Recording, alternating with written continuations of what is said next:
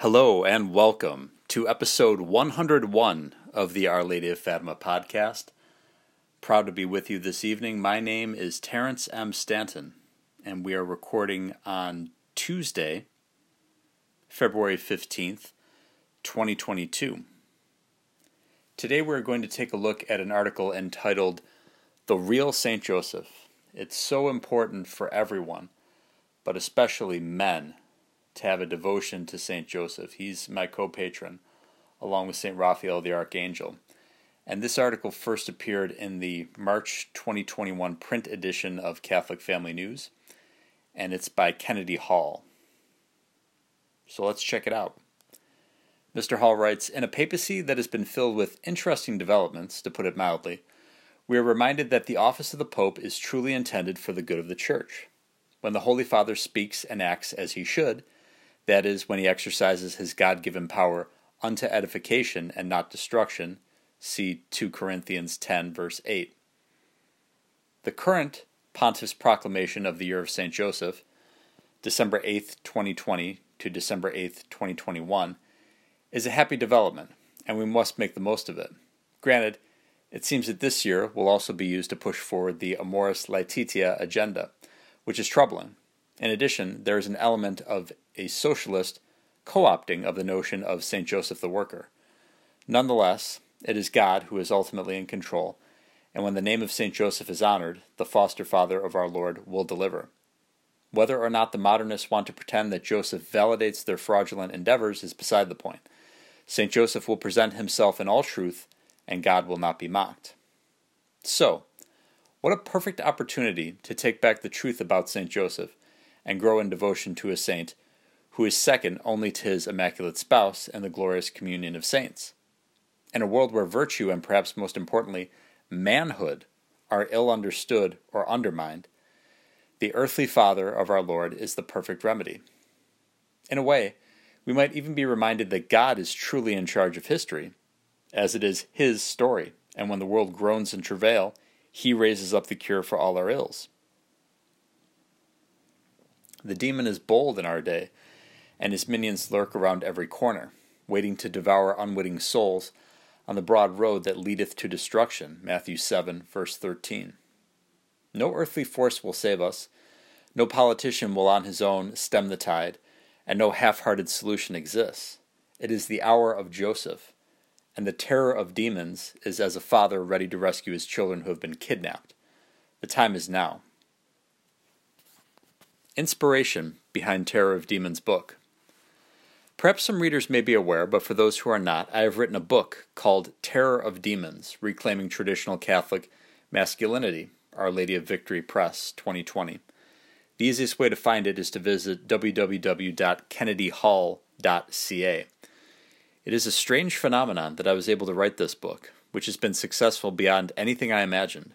I am a prodigal son, like many in today's church, and I lived a life far from God for many years. I will not provide too many details on that, but suffice it to say that for a time I was indeed a son of perdition, all the while having no idea I was actually a son of St. Joseph. When I began writing the book, I initially did not have any conscious inspiration in mind, other than a need for true men to arise and come to the aid of Holy Mother Church. After I had finished the manuscript, I was on retreat, and the chapel had a most wonderful image of the Holy Family, with a vigorous and youthful rendition of St. Joseph. I had never seen him like this before, and as I knelt meditating in the chapel, I asked God for guidance on what to name the book, and what purpose it had. At this point, I was not in any way explicitly devoted to Joseph, and to my knowledge, I had never gone through his litany. Nonetheless, God answered my prayers, and I began to hear and see in my mind's eye Terror of Demons. From then on, it was clear what my book would be called, and the true inspiration behind it was evident. I even decided to embark on a series of articles developing the meaning of his titles mentioned in his litany, which became the appendix for my book. I had always kept the model of my nonno, Italian grandfather, at the forefront of my thoughts.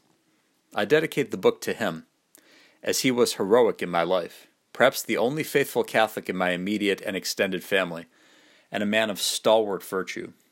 In any case, I carry his namesake as one of my middle names. His name was Giuseppe. Thus, Joseph is my middle name.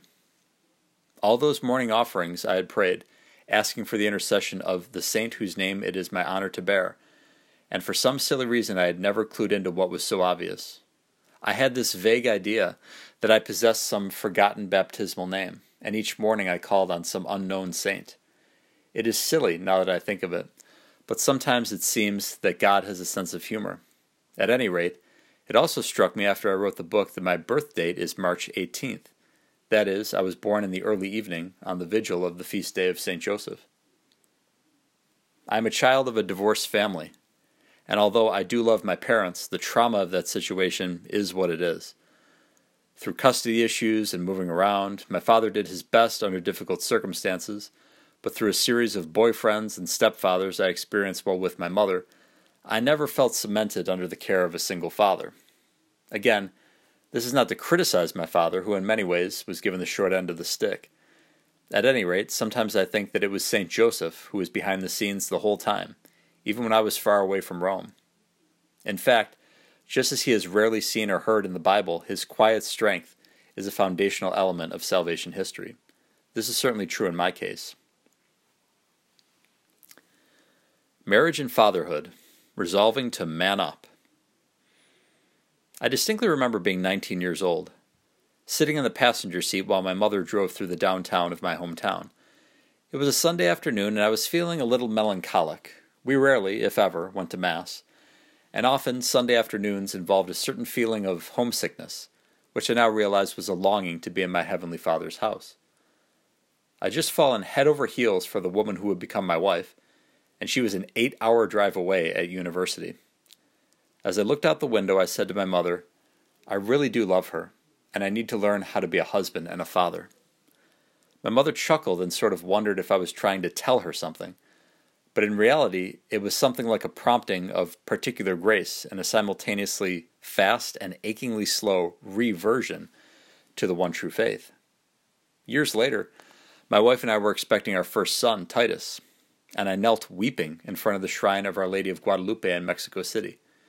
It was the final day of a mission that would alter my life forever, and I had found out only a few days prior to leaving that we were expecting a child. As I said, I was far from God for so long, so you can imagine the emotional toll that such a profound experience had on me. I fell in love with my unborn child, and I made a resolution to the Virgin Mary to become a truly faithful man. In other words, to man up. During the next few years, I embarked on a quest to recapture true masculinity, and after an unrelenting influx of information, all aided by living in a constant state of grace for the first time in my life, I came to the point where I almost had to write the book. It was like exhaling when I was at the point of bursting at the seams. So who is the real St. Joseph who has changed my life? Getting to know St. Joseph. There is a tradition of pious art that depicts our saint as an aged man, and from what I can tell, this comes from a legend found in the Proto-Evangelium of St. James, an apocryphal work, wherein Joseph is depicted as an older widower who is entrusted with the care of the Virgin. Whatever good intention this may have entailed, perhaps to explain how such a man could be chaste, it is not supported by the strongest testimonies and tradition of our great saints and theologians. For example, the most ancient artistic depictions of Joseph show him as a younger man, and St. Jerome defends this belief. Jerome professes it as if it was already the long-standing position, which means that since he was active during the late 4th and early 5th centuries, this belief is as early as they come.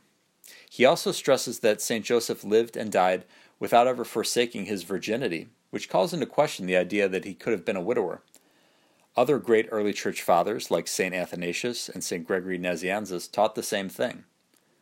Now, to strengthen this tradition, the doctrine that he was confirmed in grace is overwhelming. He was conceived in original sin, but in a manner similar to St. John the Baptist, Joseph was somehow sanctified in the womb. Francisco Suarez, Bernardine de Bustis, St. Francis de Sales, Jean Gerson, Isidore Isolano, St. Alphonsus Liguori, and Cornelius a Lapide all hold to the same belief of his sanctification in his mother's womb and preservation from all personal sin. Could we really expect anything less from the head of the Holy Family? It should not be surprising that from all eternity, God ordained in his infinite wisdom to call forth a truly just man, Matthew 1 verse 19, to lead the sinless Son and Mother of God. So what was St. Joseph like? The New Testament does not record one spoken word or phrase of St. Joseph, but there are at least two words we can be certain he uttered often: Jesus and Mary. He spoke the names of the Holy Theotokos and her divine Son, the second person of the Most Holy Trinity. Not only did he speak their names, but he spoke to them and cultivated a relationship of deep love and affection towards them that should take our breath away, were we to understand its fullness. If we want to know what the man was like, then we ought to consider the Holy Family. You see, the Virgin Mary is the most exalted, holiest saint in history, and can be surpassed by no other creature. Christ is, of course, the second person of the Trinity, and thus rules over all creation. Latria, which is the worship due to God alone, is offered to Christ, the eternal Word, made flesh, John 1, verse 14, while hyperdulia, the highest form of veneration, dulia, is offered to the Virgin Mary. In addition, protodulia is offered to St. Joseph, as after the Virgin Mary he is highest among all creatures. He is not just any saint, and his proximity to Jesus and Mary tells us something of how special he must be in order to be chosen for that role. Even though he is lower than his spouse and his son, he is still the head of the Holy Family, which means that he led the Blessed Mother and Christ during his earthly sojourn. It is astonishing to consider the absolute humility that both our Lord and Our Lady practiced by placing themselves under the guidance of a man who was objectively beneath them. And yet, the humility of Joseph is no less edifying to contemplate, as he accepts a mission for which he knows he is not qualified in the earthly sense: the headship of God, incarnate, and the spouse of the Holy Ghost, because he sees it as his duty to obey God in all things. Our Lord's famous maxim that the last shall be first and the first last, Matthew 20, verse 16, comes alive in the dynamic of the Holy Family household economy. Maybe as Christ uttered these words during his public ministry, he had Joseph on his mind. What a beautiful thought on which to meditate. Chaste guardian of the Virgin. Imagine for a moment what sort of man Joseph must have been to guide and guard the Virgin and her son. Perhaps we might pause on his title of chaste guardian of the Virgin as we consider the type of servant leadership he exhibited. Call to mind the journey that Mary and Joseph took for the Roman census, leading up to our Lord's nativity in Bethlehem. It is believed that they took the Jordan Valley route, which descends to the lowest point on earth and passes by the Dead Sea. It is also the way to Jericho, a city known for danger. The symbolism of this voyage cannot be understated. Our Lady, led by St. Joseph, carried our Lord by the lifeless waters of the pit of the earth. St. Joseph guarded the Most Holy Virgin through this land of death. Envision the criminal threat present around every corner, especially given the shorter days and darker evenings of the winter season. St. Joseph was perfectly aware of the spiritual forces who writhed in pain at the virginal monstrous of Our Lady's womb. The priest of the Holy Family processed his wife and unborn son amongst the valley of death. It is here that King David's words come alive. For though I should walk in the midst of the shadow of death, I will fear no evils, for thou art with me. Thy rod and thy staff, they have comforted me. Psalm 22, verse 4. Perhaps Mary contemplated these words, rubbing her womb the way expectant mothers are known to do, as she gazed lovingly at her husband, finding comfort in his masculine countenance. With each dominating footstep, St. Joseph sent a warning to the depths of hell that the coming of Christ was approaching. Through the dark of night, he led the bestial chariot of Our Lady. Her perfect holiness, lighting the way while Joseph marched his family forward through the descending fog of demons. This chaste guardian of the Virgin was not a diminutive man, but a conqueror, flanked by the Prince of the heavenly host and his angels. At the end of every valley, there is an ascent to be made in order to climb upwards out of the deep. As they passed by the degenerate city of Jericho, they began their ascent out of the valley of death. This was the hardest part of the journey, a steep climb after days of exhaustive trekking through unforgiving weather and terrain. From the limbo of the fathers, Adam, Noah, Abraham, Moses, and David watched as the light of the patriarchs showed them the glory soon to come, when Christ would descend into the dead in order to raise the holy men of old from the shadows. Saving the best for last. Throughout many situations in life, but especially for those whom we love, it is customary to save the best for last. Well, in the Litany of St. Joseph, the final name of our beloved saint is Protector of Holy Church, a title solemnly declared by Pope Pius IX on December 8, 1870. Just before this title in the litany is where we find the name Terror of Demons, the title which I think needs to be on our banner in our crusade against communism, modernism, and other pernicious errors so prevalent today. Joseph, of all creatures, ever existing in God's providence, is the one who garners this terrifying name. The very presence of Joseph spreads dread and fear into those who, motivated by pride and hatred of God, make it their goal to terrorize men. For many years, Joseph spent long hours perfecting his craft, striving and sweating in his workshop. Like a foreshadowing of the new Adam, Joseph worked by the sweat of his brow, taming the dried flesh of the trees of the Holy Land. In a manner similar to how God whittles down a man, transforming him from a rough plank to a man perfected, so too did Joseph bend and form the elements that would become the cross of his adopted son. The demons are never truly absent, even at our hour of death. Thus, with each passing year, the devils assigned by hell to tempt Joseph watched him ever so closely. How could a man so humble also demonstrate the fortitude of a dragon slayer? From the shadows they observed Joseph axe down trees and prepare them for transport. Like a painful premonition, those demons saw a flash of the Christ, as St. Joseph knelt to the ground, only to stand with a tree on his shoulders. Watching the terror of demons carry oak and olive trees was torturous. As Joseph lifted his hammer to pound iron, each metallic clang smashed the gates of hell like the cheerful piercing of the bells of consecration. It is incredible to think of the years Jesus spent apprenticing under his foster father. Although they did not share a biological relation, I imagine our Lord showed many of the same mannerisms in his way of speaking and acting. If we were to watch how Christ carried his cross, and we knew St. Joseph, we might even think we were watching God himself carry that tree after his earthly father's image and likeness. In this year of St. Joseph, December 8th, 2020 to December 8th, 2021, of course this was written last year, let us beg heaven for Joseph's aid. Our spiritual house, the church, is a mess. It is befouled with grievous sins, idols, and demons. At this point, I can think of no better solution than to call upon the foster father of our Lord to come home and terrorize every devil in sight as he sends them straight back to the pit of hell. St. Joseph, terror of demons, pray for us. And there's a footnote here that says, on December 27th, 2020, Pope Francis announced a year of reflection on Amoris Laetitia, which will begin on March 19th, 2021. Feast of St. Joseph, 5th anniversary of the document's promulgation, and go through June 2022. Thus, March 19th to December 8th, 2021 will concurrently be the year of St. Joseph and the year of Amoris Laetitia.